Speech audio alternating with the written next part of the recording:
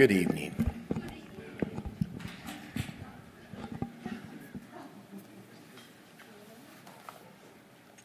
We have a brother who just got home from a 9-month deployment from Iraq. Randy's back. Why don't you stand up?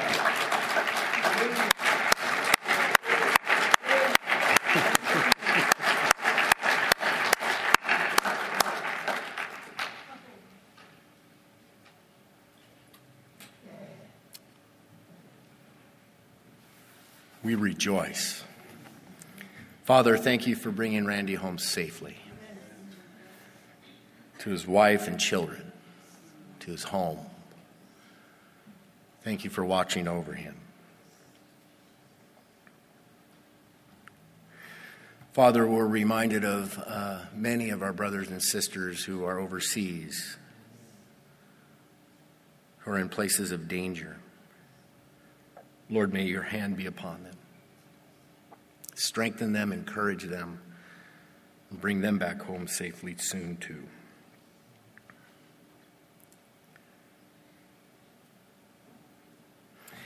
Lord, tonight as we look into your word, I pray that you would bless it. Speak to us.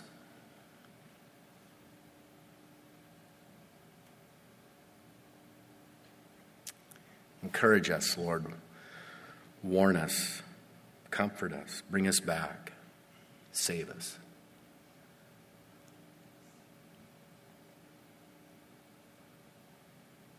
In Jesus' name, amen. Exodus chapter 20 tonight.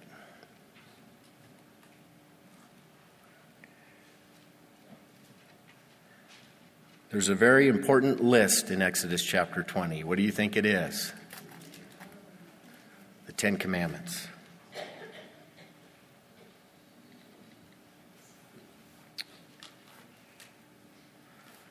Someone has suggested that we have 30 million laws on the books to enforce the 10 Commandments. And I would agree with the premise of that statement. The 10 Commandments defines and summarizes the moral standards that the Lord expects of every single human being. And each command can be applied into every single area of our lives. So it's very, very important that we understand the 10 Commandments. And it's also extremely important. It's also extremely important that we take these commandments seriously. God certainly takes these commandments seriously. Look what we read in verse 1 of Exodus 20. It says, "And God spoke all these words, saying, I am the Lord your God who brought you out of the land of Egypt, out of the house of bondage." Remember that God himself spoke these words to the children of Israel. God didn't give this to Moses, who then conveyed the message. God spoke, and it was a very scary setting, a very serious scene, if you remember. The children of Israel were camped at the foot of Mount Sinai. The glory of God came and descended upon that mountain. The mountain was on fire. It was like a furnace. It's covered in clouds, lightning, thundering. The mountain is shaking. It's an earthquake. And God is speaking to the people down below. It was terrifying. In fact, if you remember, the people eventually went to Moses and said, "Hey, Moses, can you have God speak to you and then you speak to us?" His voice is scaring us. So the whole atmosphere of the 10 Commandments is solemnness. It is serious. I mean, this is God's top 10 list, right? These commandments are written in stone. These are not the 10 suggestions. They're the 10 Commandments. And notice that before God gives them the 10 Commandments, he gives them the proper motivation as to why they should obey it. In verse 2, he says to them, I am the Lord your God who brought you out of the land of Egypt, out of the house of bondage. In other words, listen, I'm God, I'm in charge. Here are the commandments.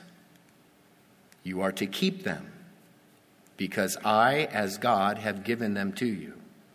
And notice he also says, and remember that I've been good to you.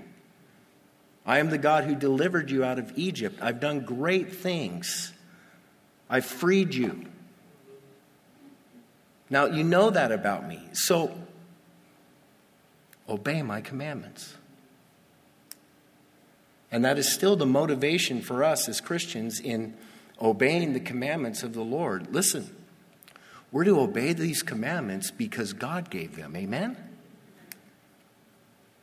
These aren't the commandments of man, it's the commandments of God. And think how good God has been to us. He's redeemed us from bondage to sin. Now, we could certainly never repay all that back to the Lord, his goodness to us, but we can certainly have hearts that want to please him and obey him and take these commandments seriously. So, very important. Let's look at them. Commandment number 1, verse 3. You shall have no other gods before me. The number 1 commandment. Top of the list. You shall have no other gods before me. God says, I will be your one and only God. You will not allow anyone or anything to take my place. Number 1 commandment. God is to be absolutely, completely, totally first place in our lives at all times. We are to worship him and him alone. We're not to allow anything to replace him. You shall have no other gods before me. Look at the second commandment. Verse 4, read this carefully. It's pretty clear.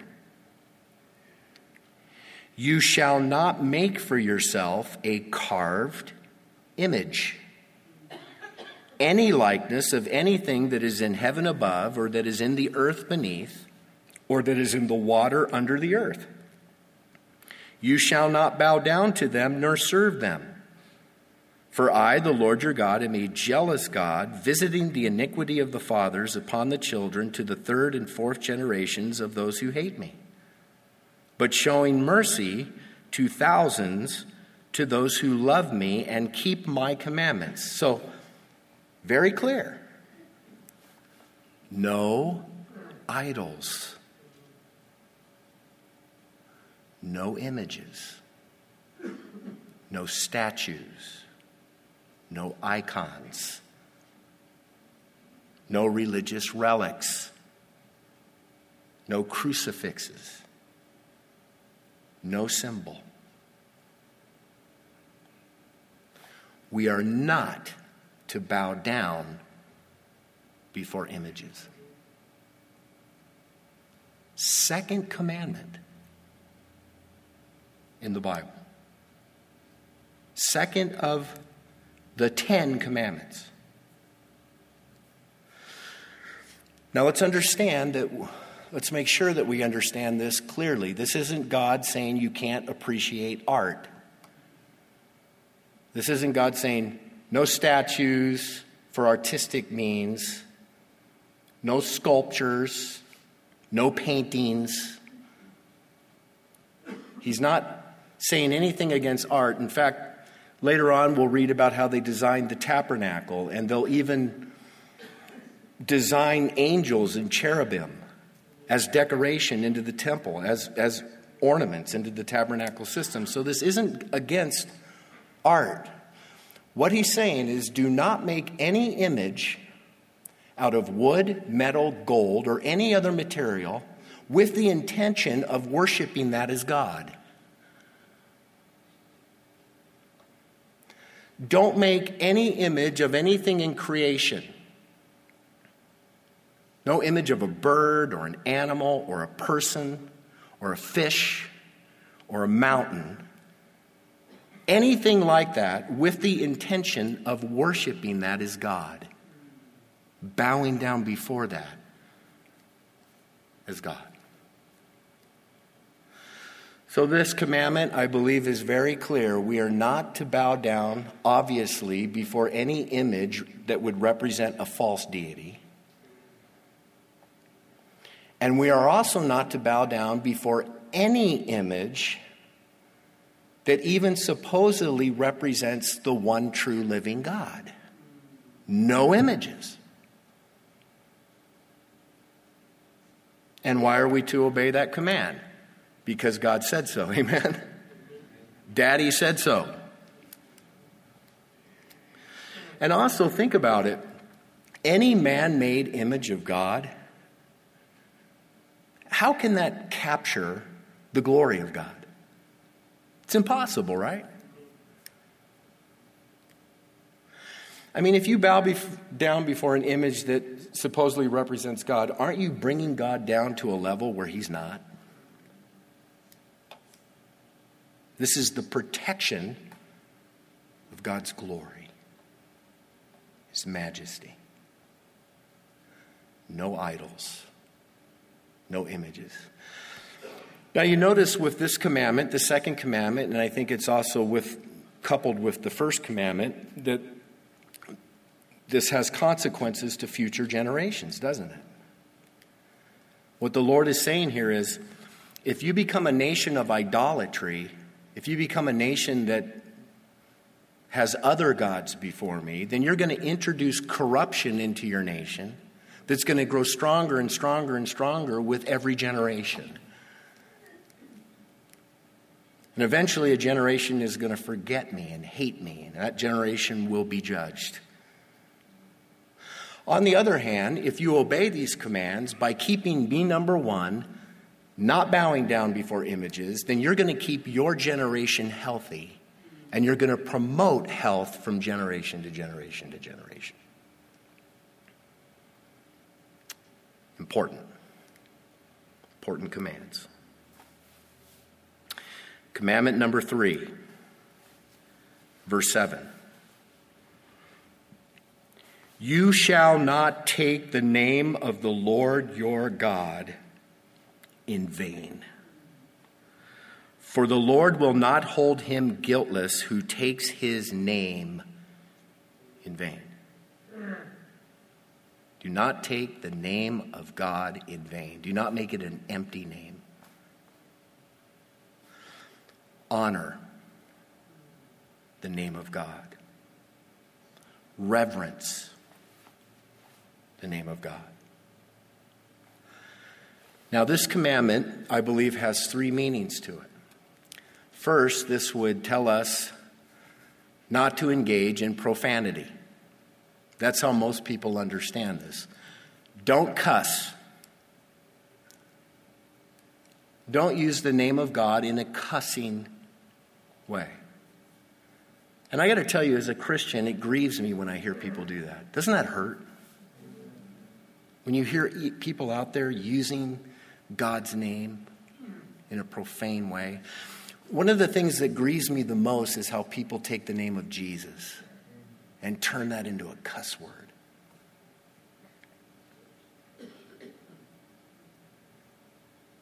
Terrible. And I've always wondered, why don't people do that with other names? Why is it that they only do that with Jesus? Why don't we hear people go, oh, Buddha, oh, Mohammed, oh, Dalai Lama? I'll tell you why, because those are all false gods.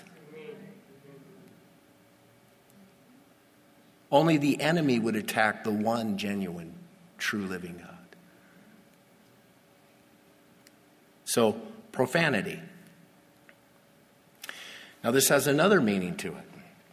I think it can also mean to use the name of God flippantly,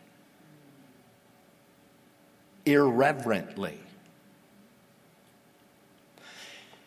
And do you realize that many Christians can be more guilty of that than profanity? The idea of using the name of the Lord and doing it real flippantly. You know, the mindset that refers to God as the man upstairs. Oh, the good Lord. Me and my buddy God.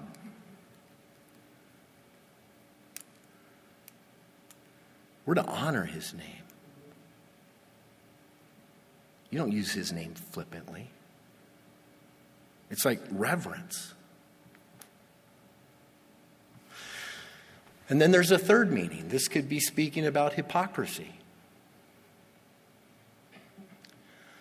Do you realize as Christians that we've taken the name of Christ, haven't we? We've taken the name of Christ upon our lives. We are Christians, ambassadors for Christ. Now, to take his name and then go out into the world and live in utter rebellion, in downright disobedience, making a train wreck of your life and somebody else's life, dragging the name of Christ through the mud.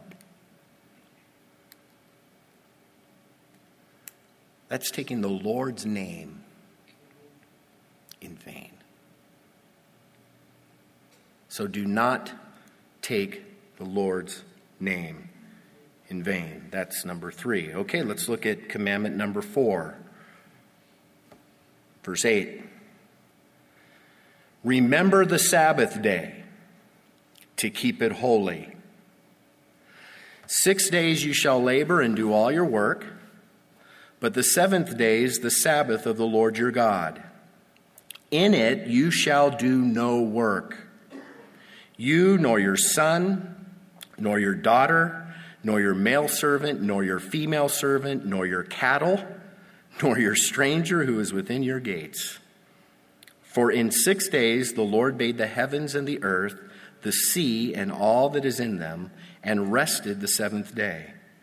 Therefore the Lord blessed the Sabbath day and hallowed it. Okay, this is the Sabbath day law. The nation of Israel was commanded to work 6 days and then to sanctify or set apart the 7th day to do no work, to rest on that day, and to worship the Lord on that day. 6 days you work. On the 7th day, you rest. And this was the pattern that God established in creation. He created all things in how many days? 6 days. And on the 7th day, he rested. So this is the Sabbath day law that applies to the nation of Israel, which, by the way, they still keep to this day.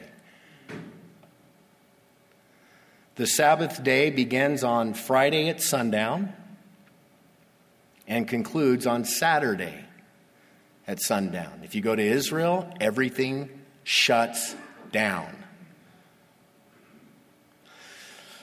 By the way, probably the most happening night in Israel is Saturday night. After the sun goes down. The Sabbath is over. Everything opens and you see everybody go out on the town. The Sabbath is over. So, this is a commandment for the nation of Israel. It's one that they've kept. It's one they continue to keep. Do we have to keep this commandment? This is the only commandment in the 10 Commandments that is not reiterated in the New Testament. And the New Testament actually makes it very clear. We are not obligated to keep the Sabbath today as Christians. This was for the nation of Israel for the Old Testament. So no, we're not commanded to keep the Sabbath day. However, I think we should consider the principle. What's the principle behind this commandment? Well, we should be hard workers. We should work 6 days a week. Some people think you rest 6 days and work 1 day. No, we are to work 6 days a week. There's plenty of work to do. Your 9 to 5 job, Monday through Friday, and then all your honeydews in the backyard on Saturday. We're to work. And then we should rest.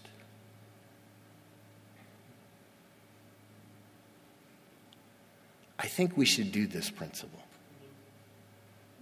Take 1 day every week and rest. Hang out with your family. Enjoy time together. Turn off the laptop. Worship the Lord. It's a wonderful principle that I think does carry on. Okay. Commandment number 5. Look at verse 12. Honor your father and your mother, that your days may be long upon the land which the Lord your God is giving you. Honor your parents, a commandment of God. Top 10. Honor and respect your parents. Now, if you are a minor, dependent upon mom and dad, living in the home, to honor them means to obey them. You are to obey your parents. Respect your parents. Listen to your parents. For most of us here tonight who are independent adults, we are still to honor our parents if they're still alive. That doesn't mean you have to obey them, but it certainly does mean that you should respect them. You should include them. You should care for them in their old age. Now, here we see God telling us what a healthy family unit looks like. Parents instructing their kids, and kids obeying and respecting their parents, the authority structure of the home. Honor your parents. And by the way, there's a promise associated with this. It says that if you honor your parents, you'll live longer upon the land which the Lord your God is giving you. Now, that is what you would call a truism. It's not true in every case. The idea is God is saying those who obey their parents and honor their parents are most likely to live longer, more fruitful lives than those who don't. And that makes sense. If you got a kid who keeps disobeying his parents about playing out in the street, what's going to happen to that kid eventually? Parents are put there in our lives to instruct us, to help us to learn from their experiences so that we avoid mistakes. So, honor your parents. Now, there's another interesting interpretation here that God is giving this promise to the nation of Israel corporately. And what the Lord is saying to Israel is, if the norm of your society, your nation, is that of obedient, respectful children, then your culture's healthy and it's going to last. If the norm of your nation is that of disobedient, disrespectful, rebellious kids, that's the sign of a nation gone south. That's a very interesting interpretation. How do you think America's doing in that regard?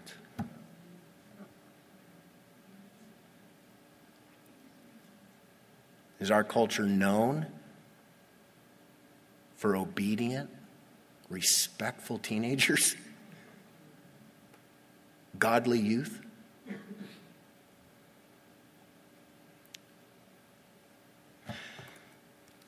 Paul tells us something kind of interesting in 2 Timothy chapter 3. He says, "Know this, that in the last days perilous times will come.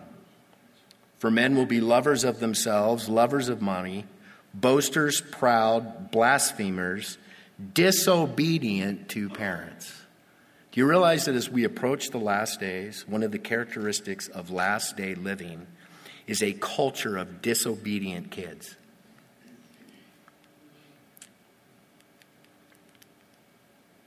Kind of scary. Mom, Dad, teach your children obedience. Kids, obey your parents. Okay, let's turn the corner. Commandment number 6, verse 13. You shall not what? Murder.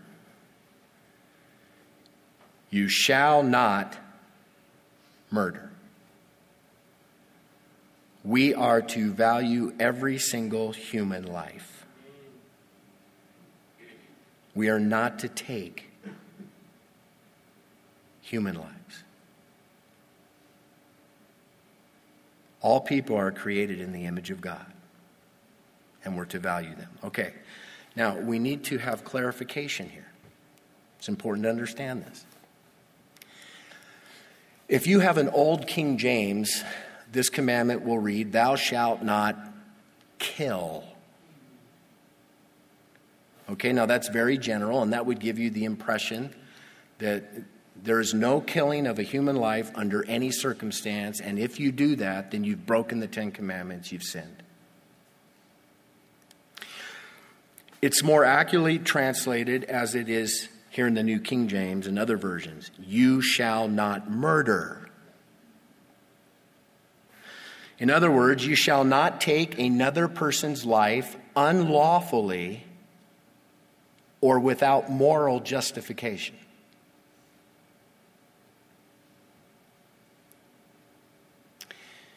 Okay. When does that happen?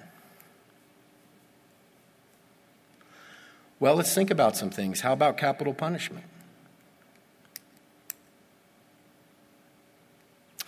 Now, I know that some of you won't like this, but the Bible does clearly teach that capital punishment is to be exercised. The Bible says if you take a life, you should pay the price with the loss of your life. And the idea is the person's life that you took is so valuable, you should pay with your life.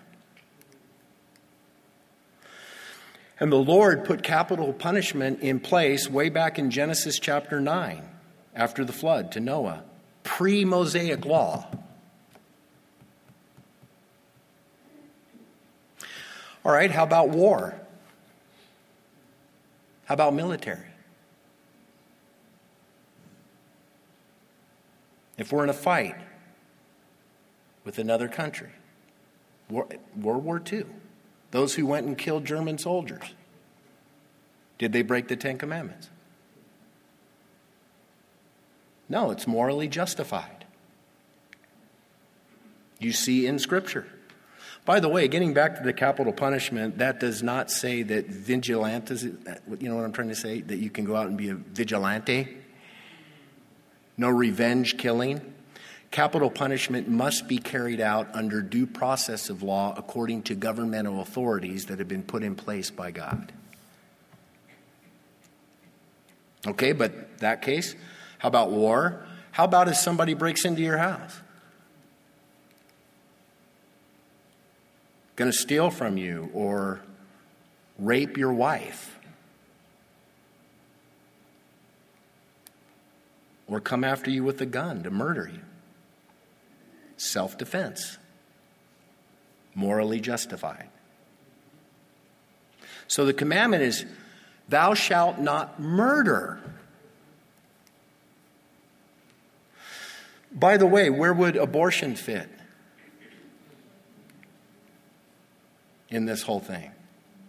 Well, it's legal in our country. No, it's the unlawful taking of a potential human life. A human life, not just a potential, a human life. How about euthanasia?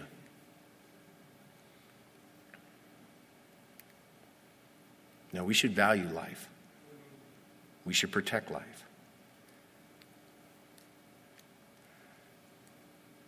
Do not murder. Okay, commandment number 7. Verse 14. You shall not commit adultery. Does anybody need that explained? You shall not have extramarital sex. You shall not have an affair. You shall not cheat on your spouse. You should be faithful to your spouse for your entire life. I love the story about a boy who was studying the Ten Commandments in Sunday school, and he didn't quite understand this. He came home and he said, Daddy, what does it mean when it says, thou shalt not commit agriculture? And his dad responded without missing a beat, son, that just means that you're not supposed to plow the other man's field. And everybody understood.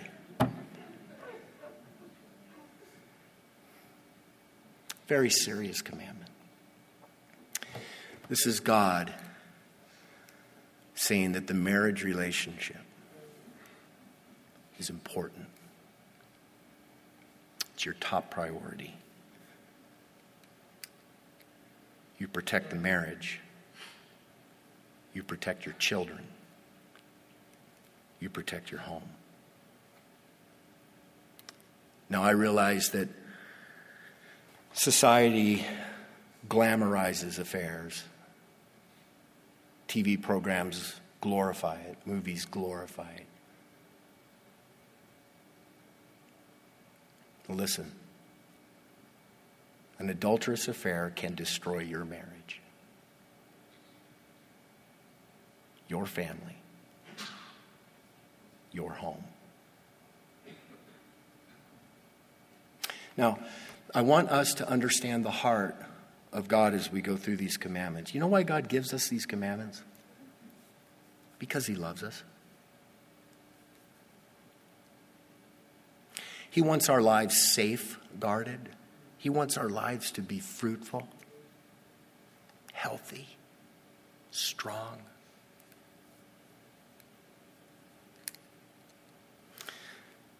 These commandments are for our benefit. All right. Commandment number 8, verse 15.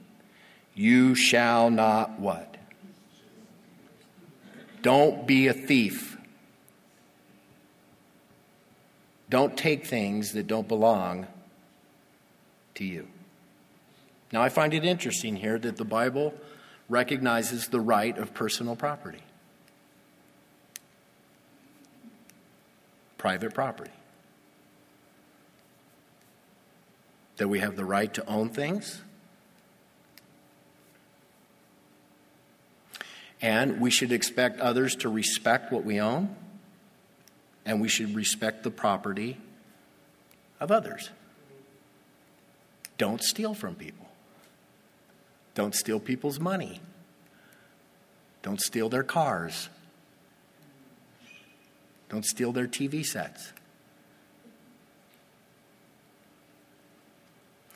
I think this command would also apply to the intangibles.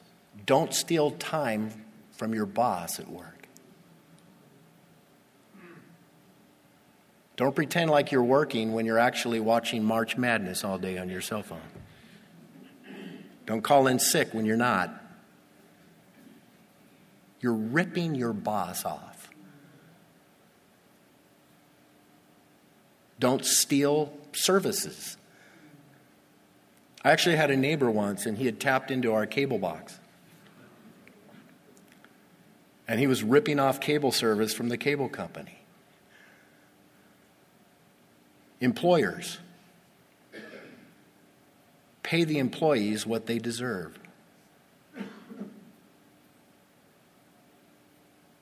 Don't rip people off. Don't steal.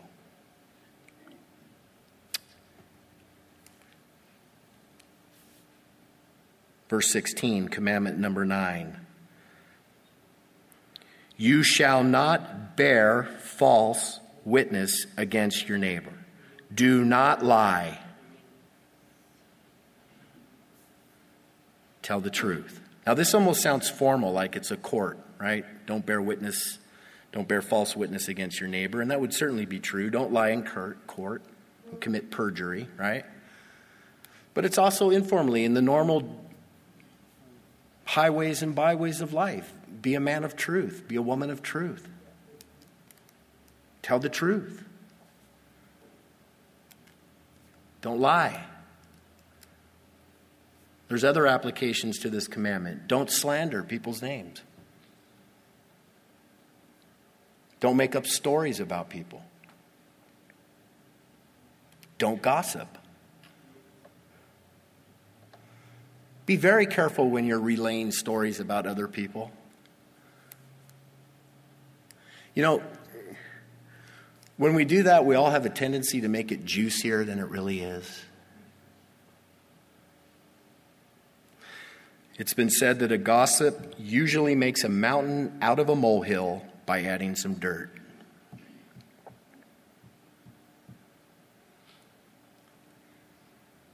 Don't gossip. Don't lie. Don't slander. You know, you can also lie by remaining silent. If you remain silent in a situation where you know the truth, but you don't tell the truth, don't lie. And then number 10, verse 17. You shall not covet your neighbor's house. You shall not covet your neighbor's wife, nor his male servant, nor his female servant, nor his ox, nor his donkey, nor anything that is your neighbor's. Don't look at another person's life and start to play comparing games and getting jealous of some other person's life. Or you begin to look at another person and you crave what they have. That's what this word covet means in the Hebrew. It literally means to pant after. To see your neighbor's car and you pant after it. Oh, look at that. Your neighbor's house. Somebody's spouse.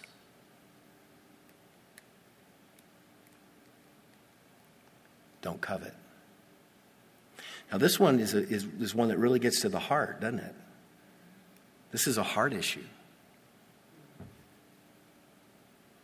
And by the way, if you break this commandment, you're probably going to break one of the other commandments. Think about it. They sort of go hand in hand. If you covet somebody's money, you might steal their money. If you covet somebody's spouse, you may commit adultery. If you covet somebody else's reputation, well, then you might be tempted to gossip about their reputation. Bring them down to make you look a little better. Thou shalt not covet. Brother and sister in Christ, we need to learn to be content. Amen. Be content.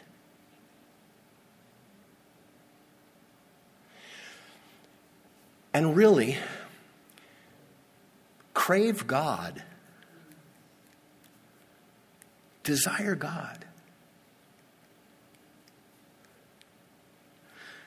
Psalm 42 says, as the deer pants for the water brooks, so pants my soul for you, O God. Pant after the Lord. Seek him. Find all your happiness and satisfaction in God.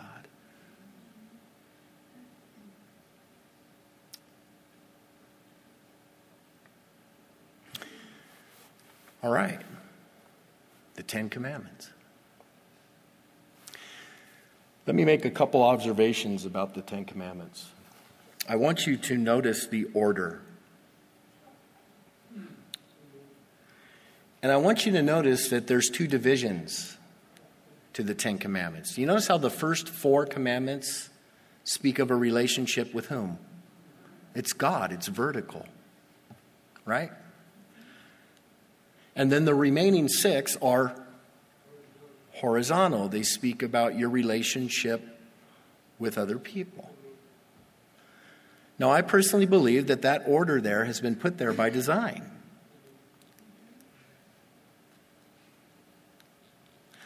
I think that what this is saying is that if you will really focus and hone in on those first 4, your relationship with God, then the other 6 will fall into place. In other words, if your vertical relationship with God is where it needs to be, if it's healthy, if it's strong, if he is your God, there's no other gods before him in your life. You honor his name. You're seeking him. That will bleed into your other relationships. The horizontal relationships, they'll be healthy. If your vertical relationship with God is not healthy, then your horizontal relationships will not be healthy as well. I really believe that that's how we should approach the 10 Commandments. We should not approach the 10 Commandments by trying so hard to keep the last 6.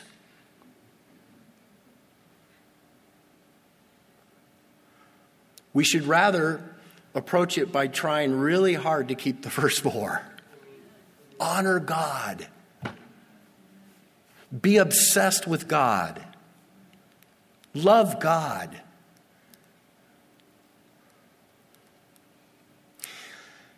In fact, do you remember that time in the New Testament, in Matthew chapter 22, when a lawyer came up to Jesus and said, "Teacher, which is the great commandment in the law?" Do you remember that? What's the greatest commandment in the law? Jesus. And you remember what Jesus said? Jesus said to him, "You shall love the Lord your God with all your heart, with all your soul, and with all your mind. This is the first and great commandment." First 4 commandments. Love God with all your heart, your mind, your strength, your soul. He went on to say, and the second is like it. You shall love your neighbor as yourself. And then he said, on these 2 commandments hang all the law and the prophets. Do you see the 2 divisions? Love God first, and then love others. And if you love God first, you're going to be able to love others more effectively. Keep God first. Have no other gods before him.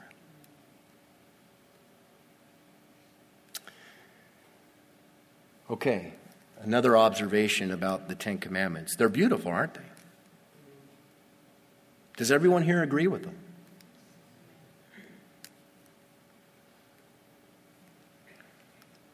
They're right. They're proper. They're decent. But I have bad news for you. You've broken the 10 Commandments. And so have I. We have all broken the Ten Commandments. And I would even go further. We've all broken all 10 of the commandments. Have you ever heard somebody said, I'm going to go to heaven when I die. I live a good life. I live according to the 10 Commandments. Really? So you've kept the 10 Commandments perfectly all your life. All right, let's just sort of go down the list. So you're telling me that you've kept God first place in your life at all times. You've never allowed anything to take the place of God in your life, really? Your whole life. You've never worshiped any man-made object more than God? You never worshiped a car more than God?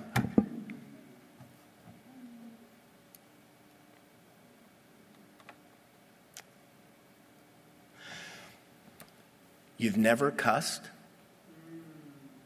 Not once? Never ever said the Lord's name in vain? Not once in your life?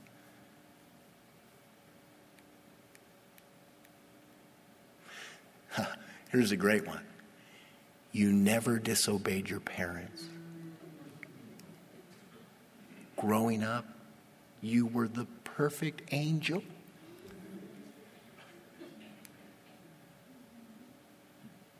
I'd like to talk to your parent and find out the truth. We've all broken that one. You've never stole anything, ever, in your entire life. You've never called in sick when you're not. You never took a piece of candy from your brother or sister's trick-or-treat bag. Busted, right? Ever taken office supplies home from work for personal use? Just saying.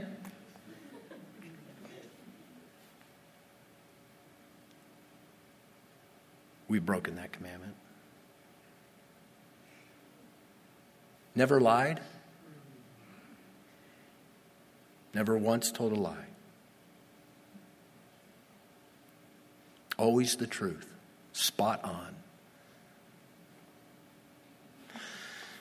Never coveted anything.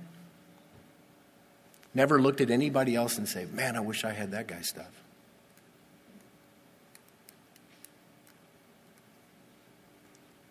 We've broken all those commandments. Okay, some of you are saying, well, I haven't murdered anybody. Oh, yeah? Jesus said in Matthew chapter 5, you've heard that it was said to those of old, you shall not murder, and whoever murders will be in danger of the judgment. But I say to you that whoever is angry with his brother without a cause shall be in danger of the judgment. And whoever says to his brother, Rakah, shall be in danger of the council. Whoever says, you fool, shall be in danger of hellfire. You may not have ever murdered somebody, but in the New Testament, Jesus said, if you've hated somebody with an anger like that, you've committed murder in your heart. Now, that's another funny one. I've heard people say, I'm a good person. I live according to the Sermon on the Mount. Really?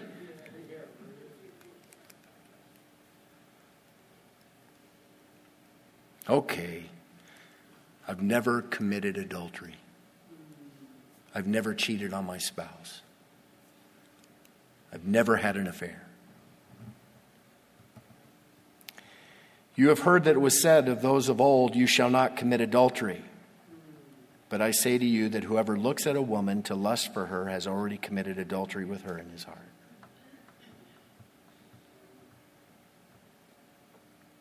We've broken every commandment.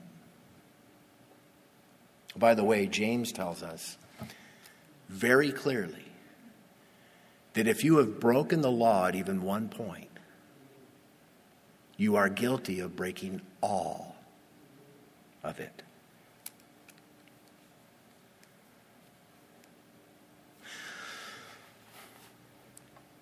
The law, the Ten Commandments. It does give us the guideline. This is what God expects. But it's also a mirror. Did you understand that? The law is a mirror. God gave us the law so that it would be a mirror, so that we would look into the mirror and see, ooh, I've broken the law. I've broken it. And so, as I spoke about a couple weeks ago, the law was given to show us that we can't keep the law. And it was specifically given to drive us to a Savior.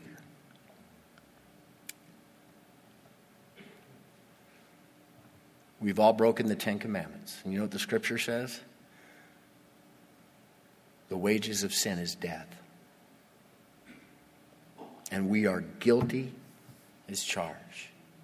God is holy and just. He's given us this law. He expects out of it. And he expects perfect conformity. But we've blown it. We're sinners. We've fallen. We have no hope of keeping the law perfectly. We could never be good enough. The law was given to make that abundantly clear.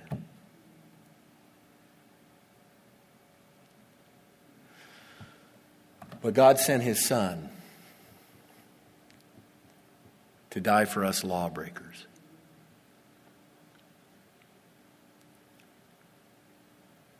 Scripture says that Jesus came and he did live the perfect life and he completely fulfilled the law. Perfectly. And as the innocent, sinless, spotless Lamb of God, he went to the cross and took our sins upon him and died in our place and rose again the third day so that we can be forgiven of our sins, so that lawbreakers can be considered righteous in the eyes of God. Isn't that beautiful?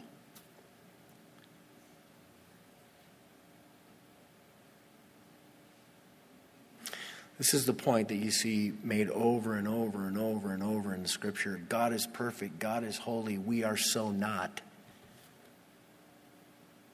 And we are separated as a result. But God has made the solution. God has made it available for us to be forgiven, to have our sins forgiven, to become children of God. If you place your faith in Christ, your sins will be forgiven and you'll become a child of God.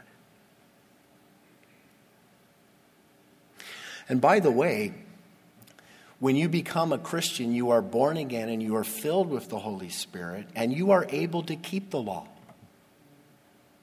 in a much more effective way than you were able to do so before. We need the power of the Holy Spirit to keep the Ten Commandments.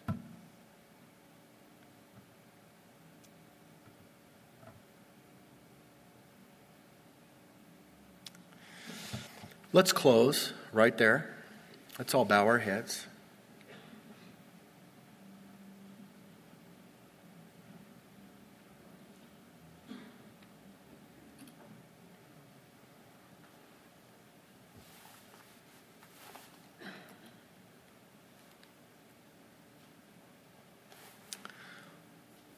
Lord, I do pray, as we said earlier, Lord, that we would see your heart in this passage.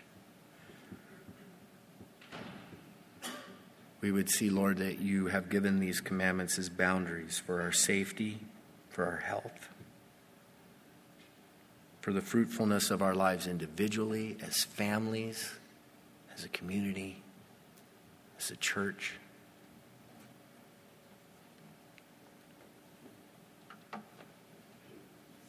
And so as your people, Lord, we welcome these commandments. We desire to please you.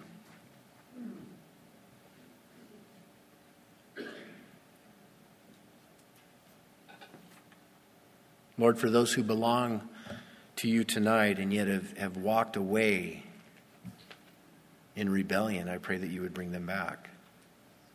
Recover the time that's been lost.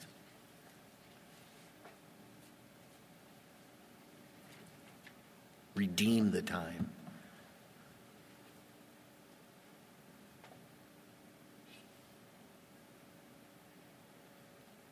Lord, I pray that as your people, truly, deep down in our hearts, it would be our passion to know you and love you. That you would be first place daily. That we would find satisfaction and contentment in you.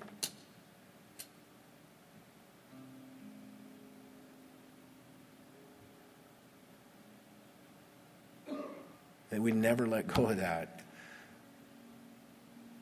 And that the health from that would flow into all of our other relationships.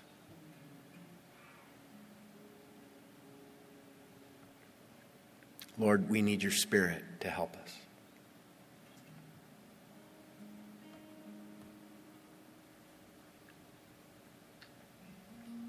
And then, Lord, I'd like to pray for anyone here tonight who has never been forgiven. You might be here tonight and you say, well, I feel real guilty. Well, you should. Whenever you look at the Ten Commandments, you should feel guilty because we haven't kept them. But you don't have to walk away here tonight guilty. You can walk away tonight forgiven, knowing that Christ has paid the price for you. All have sinned and fallen short from the glory of God. But the price has been paid. Your sins can be forgiven. I want to invite you to receive Jesus right now. He died for you. He rose again. He's alive, as we just celebrated this last weekend. If you ask him to be your Savior, he'll be your Savior. He'll wash away your sins. He'll make you a child in his family, a citizen of his kingdom. Saved, redeemed, perfect in the eyes of a holy God.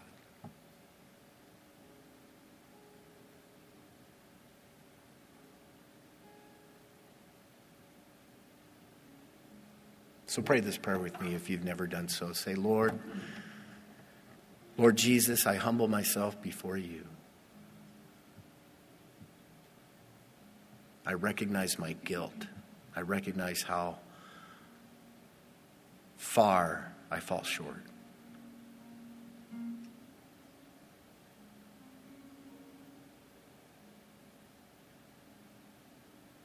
Forgive me, Lord. Wash away my sins. Thank you for paying the price for my sins. Thank you for dying on the cross for me. Be my Lord, be my Savior. Fill me with your Spirit. And help me to live, really live,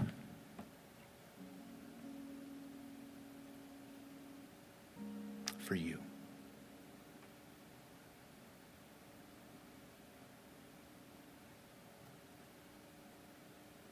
Lord, I pray that for all of us. In Jesus' name, amen. Let's stand. Let's close.